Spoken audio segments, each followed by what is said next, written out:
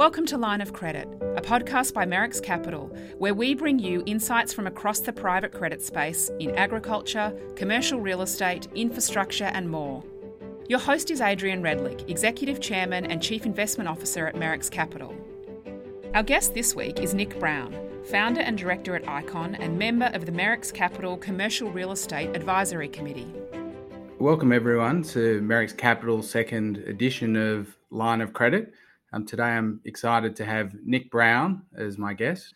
Nick is one of our credit committee members and been a long-standing advisory board member for quite a period of time at Merricks. Nick was the founder of Icon Constructions, which was sold to a big Japanese behemoth, Kajima, and has retired from Icon in recent years. And we've had the privilege of having Nick's advice over the last few years, particularly as it relates to a lot of our construction funding and real estate in general. So welcome, Nick. Thanks for your time today.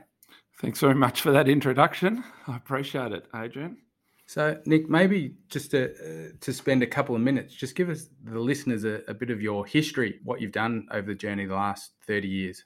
Okay, so obviously left high school and I went to university at RMIT and did construction management. So that was a fantastic degree, involved business and some structural engineering and construction.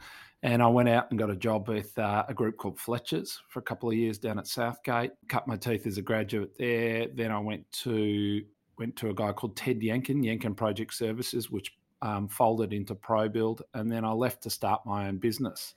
Started my own business with a partner called Ashley Murdoch. Very meagre beginnings in the back of our accountant's office with a couple of doors in between filing cabinets. And our first employer was a girl called Tracy Mead, who is currently still with the business. So we started a construction business and later branched into a development and construction business. From humble beginnings, when I sold to Kajima, we were turning over just close to $1 billion. We're in 4 states now. I think the business is turning over $1.5 billion. When I left, we were in New Zealand, every state of Victoria except for South Australia and including New Zealand. It's certainly been an exciting journey, and to watch you from the sidelines has been an incredible one. And so we certainly get the benefit of your trials and tribulations when we talk about our loans and the opportunities we're looking at.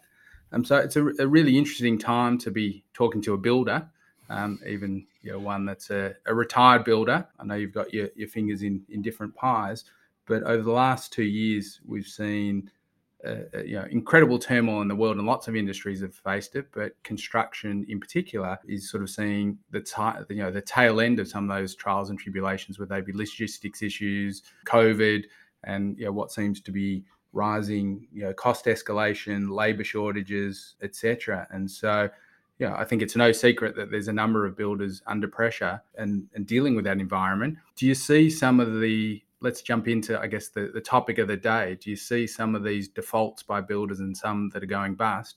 Do you see them as isolated incidents, or do you see it as a risk to the industry? Oh, look, I've never, in 26 years in the industry, I've never seen so many headwinds for a builder. I mean, if you just look at the elements that are involved in a construction project. So you've got, most of the contracts are fixed price contracts. So the majority of costs are obviously labour and materials. I haven't seen an increase in my career of the magnitude that I've seen recently. I would have said I don't have the stats in front of me, but anecdotally talking to everybody, labour's probably gone up by 10% and materials in the order of 25% in the last year. To give you a bit of perspective on that, we would have normally allowed for labour to go up between 4 to 5% every year, and we would allow materials to go up between 3 to 5% every year. So this is an absolute quantum leap. What is increasing the costs? There's a lot of things. There's a regulatory influence on the building industry. There's obviously increases in insurance. There's project-backed accounts now where the cash flow of the builders is now in accounts, which I do think is a good thing. I can talk about that later. There's the disruption as a result of and regulatory changes as a result of the Luca bond. There's an energy transition going in through the whole economy, obviously, as to get to this net zero. which is increasing costs. I mean, steel, concrete, aluminium, these are very intensive energy consuming products, and they're major products in construction. There's an increase in commodities. So all of that is increased the cost substantially.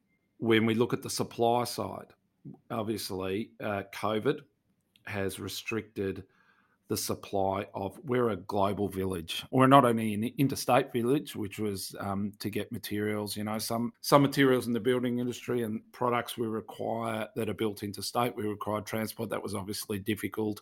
And we had shutdowns during COVID. The cost of transport has been difficult. I think it's been very well documented about the increase in timber, steel, and recently plasterboard.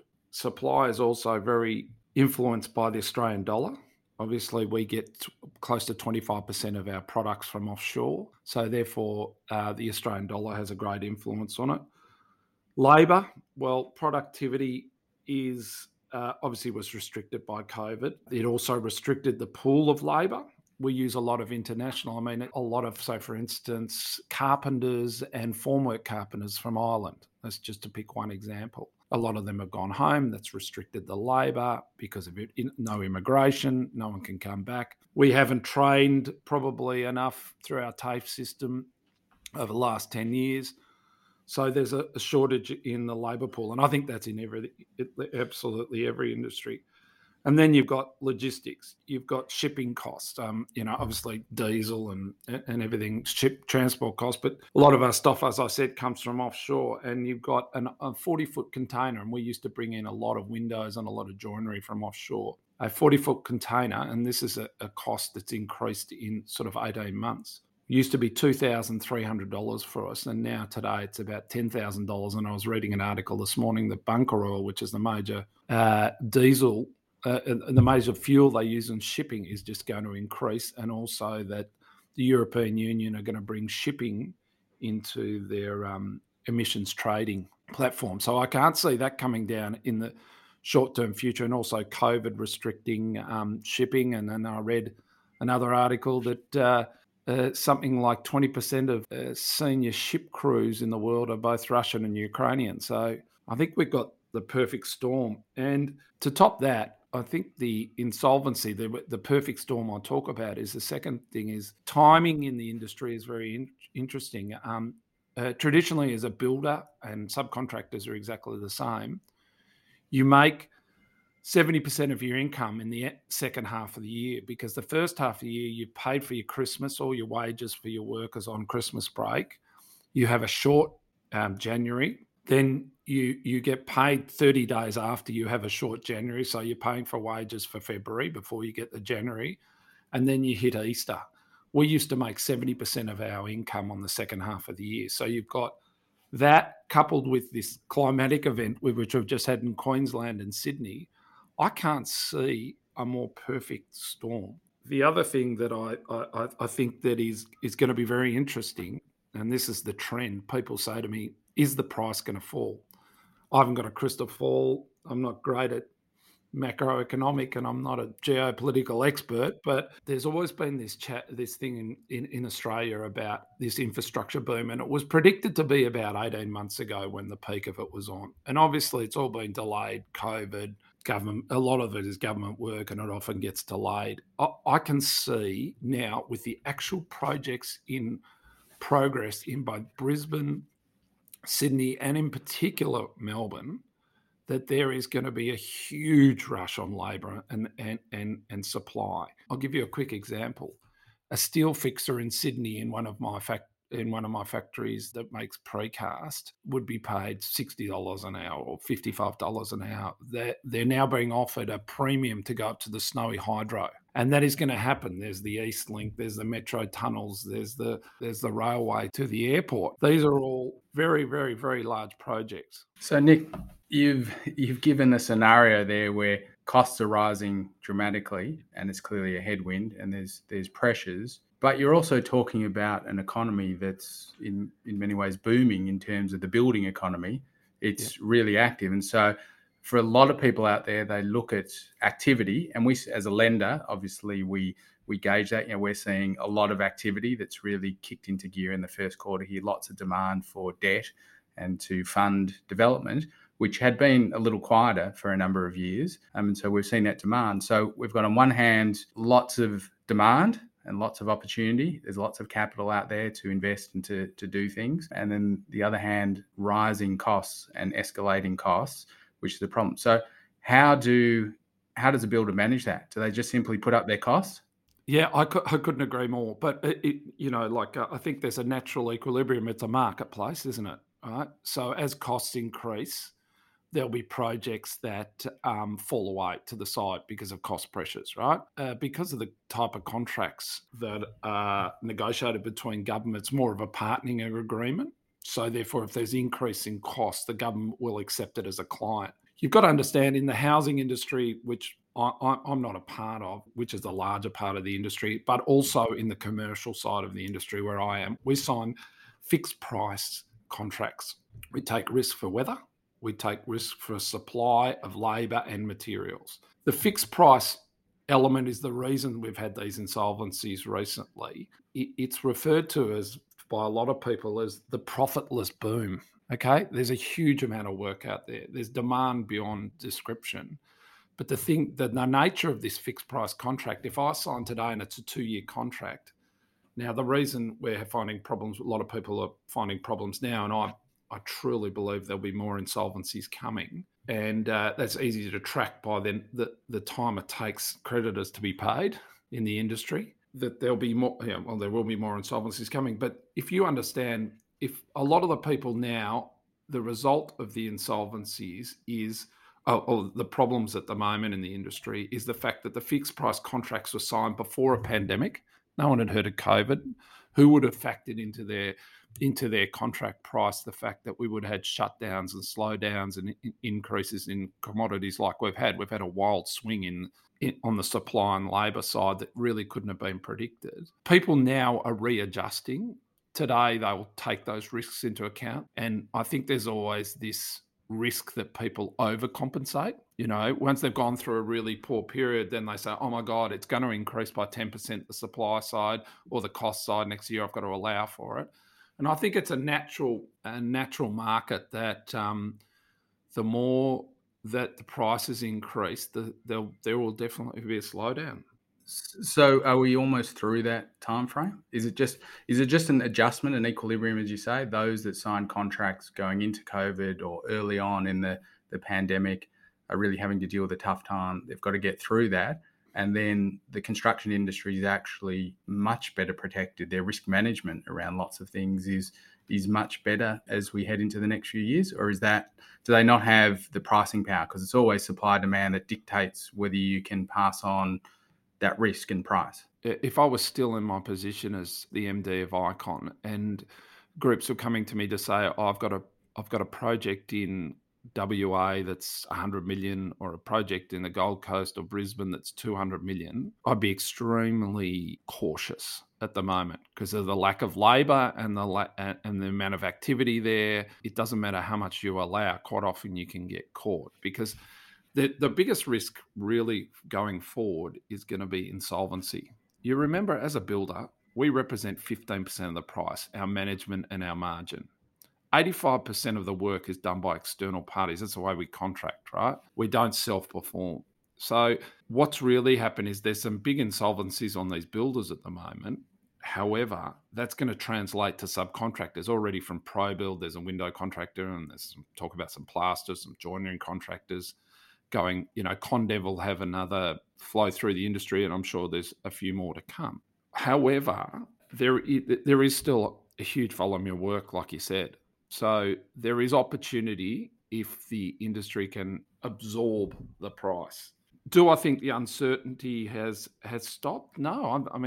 I just want to take the last 4 months. Let's just look at a reflection. We've had COVID easing. Everybody's saying, yes, we're back to normal. When you look at the logistics of a building site and you were restricted in Victoria to 25% of your work site or 4 people on site, and you look at the logistics of a high rise where you've got to get in a lift and you normally have 25 people in a lift to get them to a floor. So they're working 30 floors in the air. And now you're talking about a lift with 4 people in. you're talking about a productivity slowdown, not only a labour shortage, but a productivity slowdown. We got over that. The restrictions are lifted, and then we have a climatic event, and then we have the Ukraine war. So I don't think at the moment, if I was sitting in the chair of my old position as one of the largest building companies in Australia, that I'd be feeling comfortable about the cost. I'd be comfortable about the amount of work because everybody's at full capacity, but I'd be really worried about profitability and risk assessment going forward. Risk management. So let's talk a little bit about risk as a lender and how that the comments that you made translate into investing into debt. And this is where you and our team at DeBuilt, Danny Berger and Paul Abrahams and their team play a critical part. When we look at loans and we talk about lending at an average of 59% loan to value on construction loans or on what is going to be a finished building, clearly we're making the assumption we're going to end up with a finished building, right?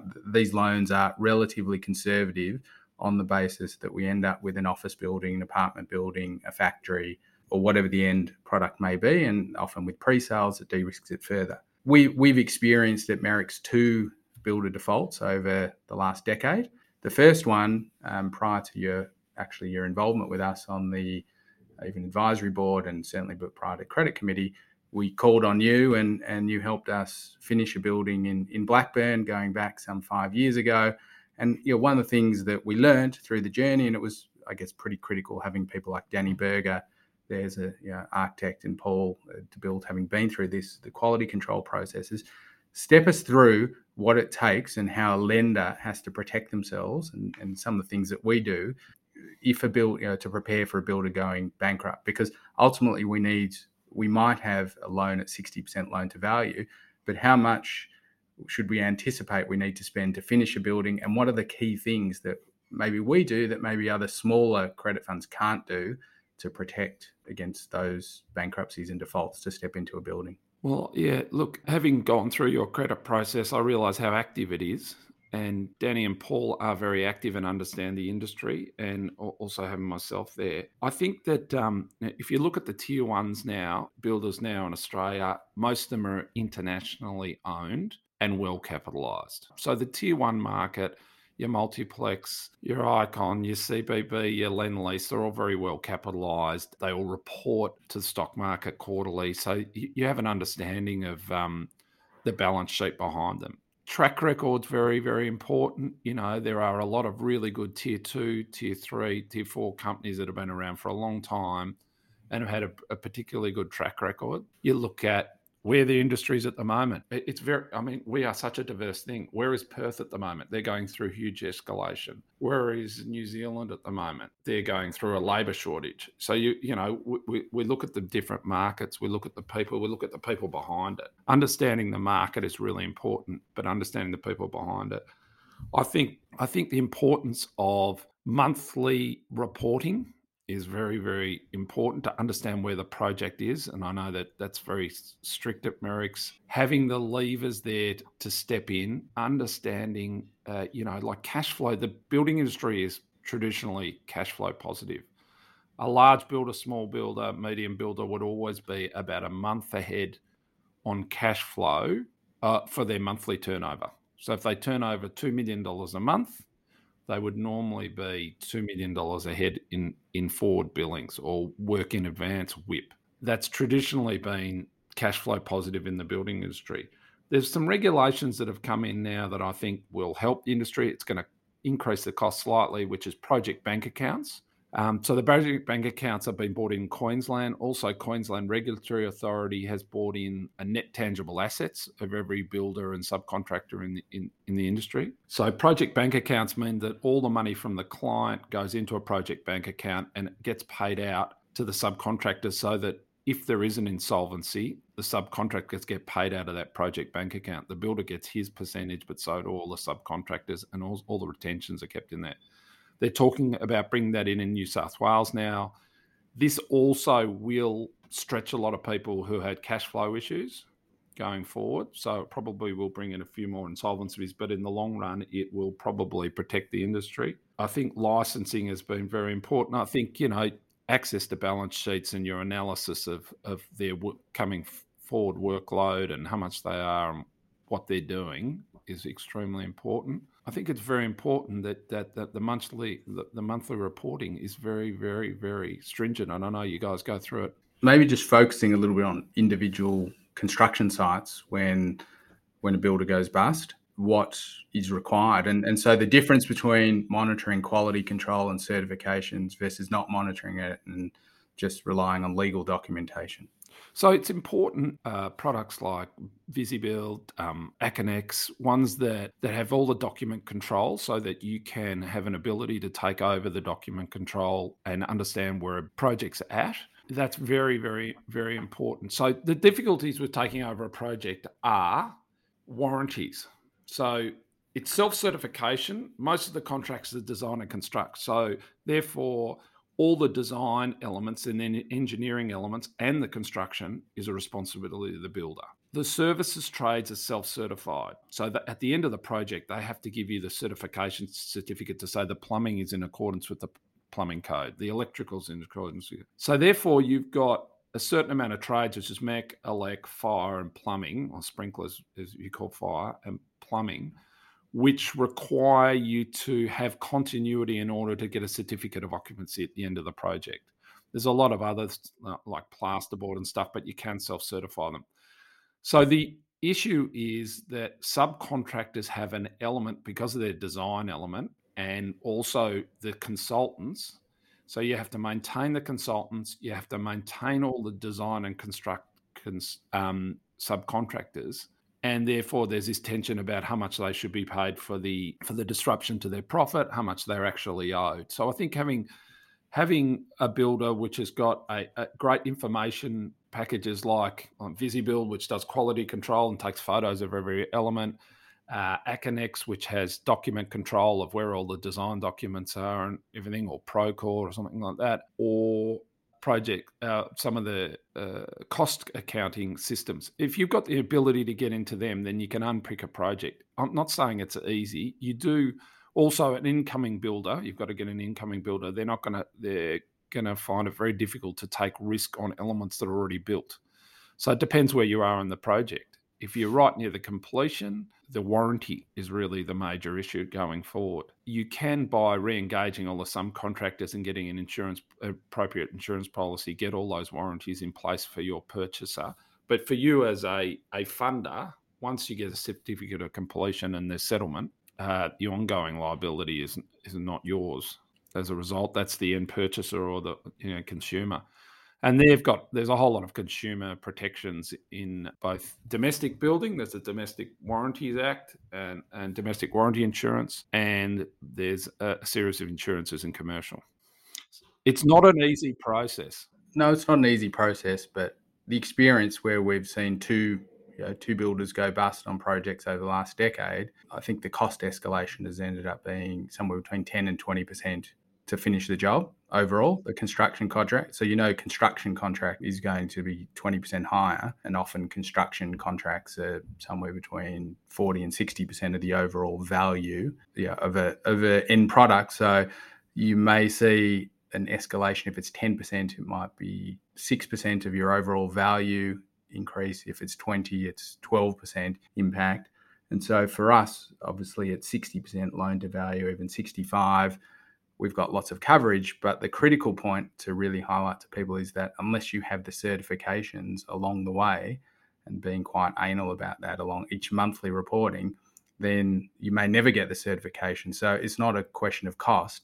It's a question of actually making sure you get things certified along the way, particularly from subcontractors. So those monthly reports where they have to report against design, people used to report about how's the construction going.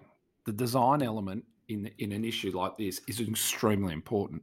What building permits have been issued, what certifications from all the subcontractors, and I know they're in the monthly reports, and they're extremely important. You can pick up a building and start building it again. I mean, it's Lego, right, for big kids. It's the regulatory things that are required to keep things going. And so you've hit the nail on the head. I've taken over 7, I think, ranging from 150 million from the government, from St Heliers down to Blackburn, which was, I think, was $6 or $7 million remaining. And they've definitely, there's a 6 to 12 week delay to get them commenced again. So time is against it. And the second thing is there's a 15% premium in costs because of the delay and, the additional costs and what's required. So I think being conscious on the process, making sure you monitor the process. It's not just signing the loan and it's not just hoping for the end. It's a monthly monitoring. Well, it's all a bit bleak, what we're talking about, stepping in and difficult environment. But look, as lenders, and you've had to put that hat on, to be more about risk management and protecting investor wealth and also, quite frankly, protecting developers. A lot of the work we do protects our borrowers because many of them are doing one or two developments, whereas obviously we're lending, we at any one time might have 50 loans on foot, and a lot of the software and certifications that you're talking about is really a big positive evolution in the industry.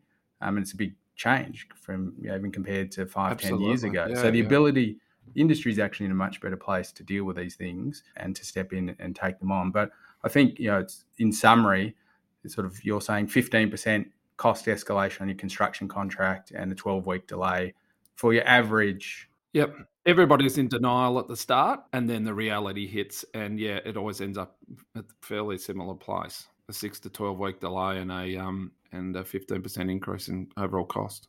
And that's just the reality. That's what we have to deal with. And for us as a funder, we always need to make sure we've got excess capital to get the building finished. Ultimately, we may believe we're going into something at a 60% loan to value, but we may end up at 70% because we may have to fund that extra piece to get it through if the sponsor doesn't have the wherewithal. And look, sometimes it can be a good return because we're charging extra interest for the privilege, but we need to make sure we've got the headroom. As you know, that's why we have our credit default swaps and insurance in the portfolio, that if the economy has a meltdown, we have a lot of extra cash coming through from our insurance portfolio to fund things like defaults and problematic builders. I almost want to say there's been a bit of a negativity about the construction industry. And as I said, started off, I've never seen more sort of turmoil in the last 26 years. There's been rises and peaks. But I do want to say that the industry is extremely productive on a world comparison, like large reinforced concrete buildings and housing, both from a time and quality perspective. The Australian industry is very well regulated and highly productive. When you're putting up multi-storey buildings at 5-day cycles, that's world leading, when you look at the industries around the world. So we are a very productive industry. We are very regulated. But at the moment, unfortunately, we live in a global village and the global village is causing us a few problems. Putting my macro hat on as a fund manager, I'm probably a bit more optimistic for the building companies. I've heard nothing but pain for the last year or two, where I think going into COVID, a lot of builders bid at close to zero margin to win business, to keep their workforce going. Absolutely. No one's doing that now because they're very busy, their work in hand's busy. So I'm actually more optimistic their new work in hand is actually much more profitable, albeit I hear risky, but it's, as you say, you tend to get the counterbalance where probably pricing in too much risk and adding a little bit too much margin. The challenge for us is actually going to be, do new projects stack up? Because the build cost is going to come in 10, 15% higher than expected. Well, I think there's going to have to be, I know, talking to all the people in the industry, there's going to be a bit of a change in the way building is done. Rather than a tendering process, it's going to have to be a partnering process. And a partnering process makes sure that your builder, rather than a 4-week tender, hoping that they have missed something and to get the cheapest price, rather they spend more time concentrating on how to improve efficiencies, value management, and partnering with subcontractors.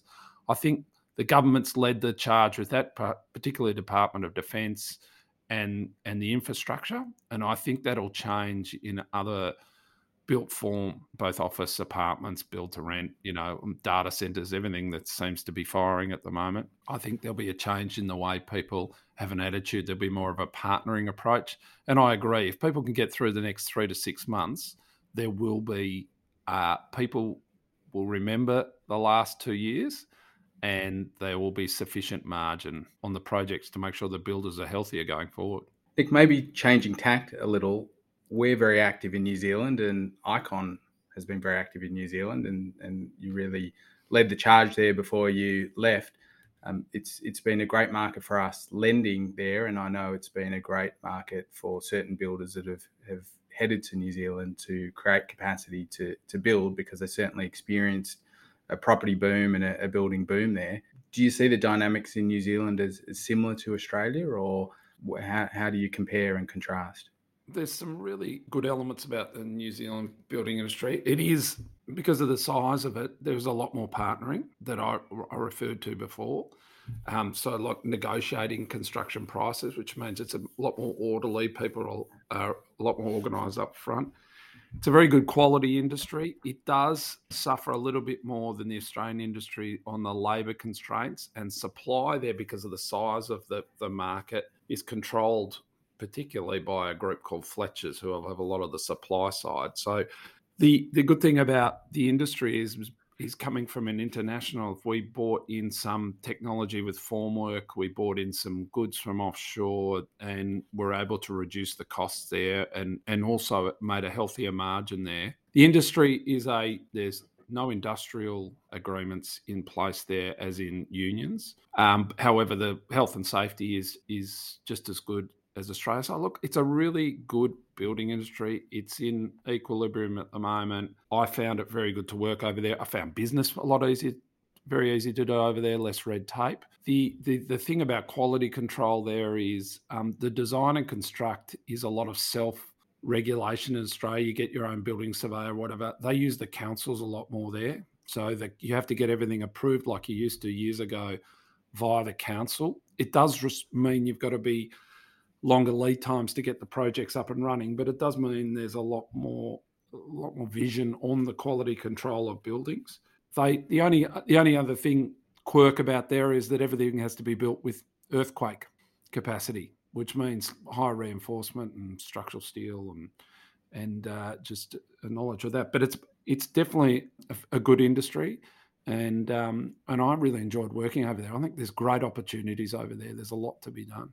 So comparing and contrasting to Australia, one of the things you talked about was the industrial relations piece, and you no longer have a sort of a fight in that game. Obviously, all builders are sort of pushing for productivity, and then there's elements of union representation trying to do good things like OH&S, and then many of the builders I've talked to say maybe they push too hard on conditions and wages. But do you think the New Zealand system works well and it protects the worker? It still does protect the worker. Yeah, they've got minimum wages. There's two elements there, and because of the demand for labour, it's still very well paid labour, and I think occupational health and safety is of a similar standard. What I have found is that they have a more liberal approach to bringing in immigration for skill shortages. It's a lot easier to get skill shortages sorted out in New Zealand. However, because the industry is a lot smaller, there are, like I said, constraints on the capacity. But, building is a daisy chain. One's got to work after the other. It's a very logical. You can't jump one event to come to the other. You can't pour the concrete before you put the steel in. So it's a very, like I said, Lego for big kids.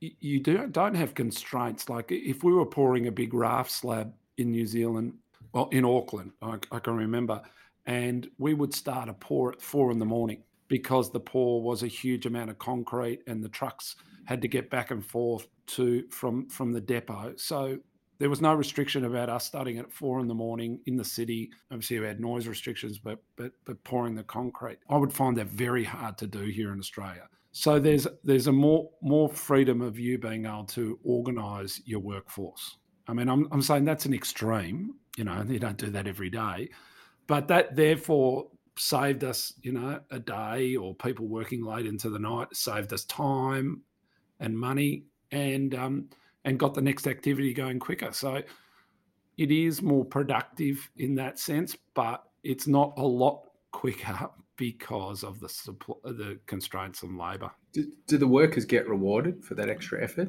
for getting up at 4 a.m? No, it's very similar to Australia. Supply and demand works in every industry, doesn't it? In order for them to get electricians over from Australia or get steel fixers in there's a lot of Puerto Rican form workers. They have to compete against people around the world for wages. So just because there's not those restrictions and written into industrial agreements, there's still a supply and demand. So it's, I think it's a very stable industry. One of the things you've been active in over 25 years, you and Ashley, your previous partner, is not only did you run a construction company, you were quite active in developments and real estate yourself. We couldn't sort of let this episode go by without getting your view on different segments of real estate, what your outlook is for the market. So how you feeling about the residential market, and particularly Icon was known for multi-residential towers, particularly in Melbourne and then Sydney and now throughout Australia and New Zealand. How are you feeling about the outlook for the apartment market? Well, hasn't that changed? Since when we started, it was, one of the large developers selling out an apartment building in 10 weeks. We'd start construction and we'd have 380 clients or 200 clients, depending on a building. And there was as much as the industry was doing very well. The industry perfected it when we first started all the big towers. Now we've got all the systems in place, the subcontractors are in place, the supply chains are in place. It was really, really good. Now it's turning to the single client. Icons, I know, now got 4 build to rent. So it's turning to a slightly different product. Yes, it is an apartment, but now it's an apartment with a better pool, a better concierge, a lounge. So the product is slightly changing to the times. They're looking at co-living, student accommodation. So it's always very specific. It just used to be called apartments. The students lived in the apartments. The co-living people lived in the apartments, and so did the build to rent people. So now they're very specific to products. Look, the build to rent seems to be a lot of institutional money going into it. Do you think it's a better product? Is it actually a better built product? Do they get differentiated product? They're trying to get a 10%, what I believe, having spoken to a few of the operators, they're trying to get between a 5 and 10% increase in rent to the normal apartments. So they've got to provide a better product. So I'm not saying they're bigger apartments, but they are often well finished, have those extra amenities to attract someone. I used to see apartment buildings. If we did a series of apartment buildings, and I won't mention, but we'd do 300 and then we'd do 400 the following 3 years. We'd see the same tenants moving because they had a new pool, a new gym, that upgraded the residence lounge or something. Renters are very transient, so you've got to provide for them what they want. People want to study now. Everybody wants to study. Because there's home office. Everybody wants the ability to have a meeting room and a residence lounge and a swimming pool and a gym in their own building, whereas that wasn't the norm 10 years ago. So the industry and real estate's changed. I think it's, the demand's there, clearly, with rental vacancies low. The other parts of the industry that I see are really booming, data centres. Data centres are popping up. They're high-value buildings. They're popping up. Sydney, the incoming cables, obviously, the submarine cables have come into Sydney and Perth. There's new ones coming into Darwin and Maroochydore in the not near future. I think the Maroochydore one's already in, which has got a proliferation of data centres in Sydney, particularly. Sydney, they're doing them in multi-storey. Melbourne, they're doing a lot too. Perth, there seems to be a lot over there. So that industry seems to be working very well. Student accommodation was huge before, but doesn't seem, obviously because of COVID and immigration. I do actually expect that to come back. Retail doesn't seem to be a lot around as much anymore. Hotels had a very good run before COVID. Haven't seen a lot coming across, but I'll tell you what, there is a lot for the building industry. It's a lot of healthcare. Healthcare is huge, both private and public. And is there sectors in particular as an investor that you like? Yeah, I love the data center sector. If you look at the yield per square meter, you look at the longevity, you look at the stickiness of a client. If you put data in there, you don't rip it out, do you? It's a really good investment. I think it is dominated by publicly listed companies and multinationals. But if you can get a good site, you can get a DA, you can on-sell it. Logistics, obviously, industrial is the hottest thing going around in town. Who would have thought My whole adage when I was a developer was it was a 9 to 10% yield. And now you see A-grade industrial under 5 in some sectors. And that's just growing day by day. I mean, land prices for industrial is incredible. Land subdivisions are still, I'm invested in quite a few land subdivisions. They've been very, very healthy over the last 3 years. Obviously, government stimulus. There has been cost growth, but there's also been revenue growth. So I still think land subdivisions, industrial, data centres and build to rent are probably the ones that I'd stick my money in. It's an interesting time. The demand's clearly there for those sectors, but I think as of today, the 10-year bond in Australia is currently trading up again. It's around 2.75%. 10-year bond's gone up from 1.6 to 2.75, and so all real estate backs off that. I have an enormous amount of respect for a lot of our borrowers. It's not an easy game to predict where prices are going. Certainly a lot easier for us as the lender, lending at 60%. We don't really need to worry too much about the vagaries of where that's going. I guess we get the luxury of focusing on where we can provide capital to support that growth. And we've certainly seen that transition. A lot less apartment buildings, a lot more office, a lot more logistics, data centres. We obviously get the loans which aren't bankable, and so those that are in the hotel space still very active, but it's going to continue to be an interesting time, and with a rising 10-year bond yield and rising costs, it's going to be an interesting time to see where the property market goes. But Nick, I wanted to thank you for your time, but more importantly, thank you for your ongoing effort, playing an integral role in our credit process, being the builder who's sort of seen the ups and downs and the difficulties the industry faces. A critical element to making our credit assessment. So thanks for your time today, but more importantly, thanks for your ongoing efforts. No, I appreciate and enjoy it greatly. Thanks, Adrian. Merricks Capital is an Australian and New Zealand fund manager delivering a truly differentiated multi-strategy offering with extensive investment capability and global experience spanning multiple asset classes. To learn more about Merricks Capital and what we do, please head to our website www.merrickscapital.com.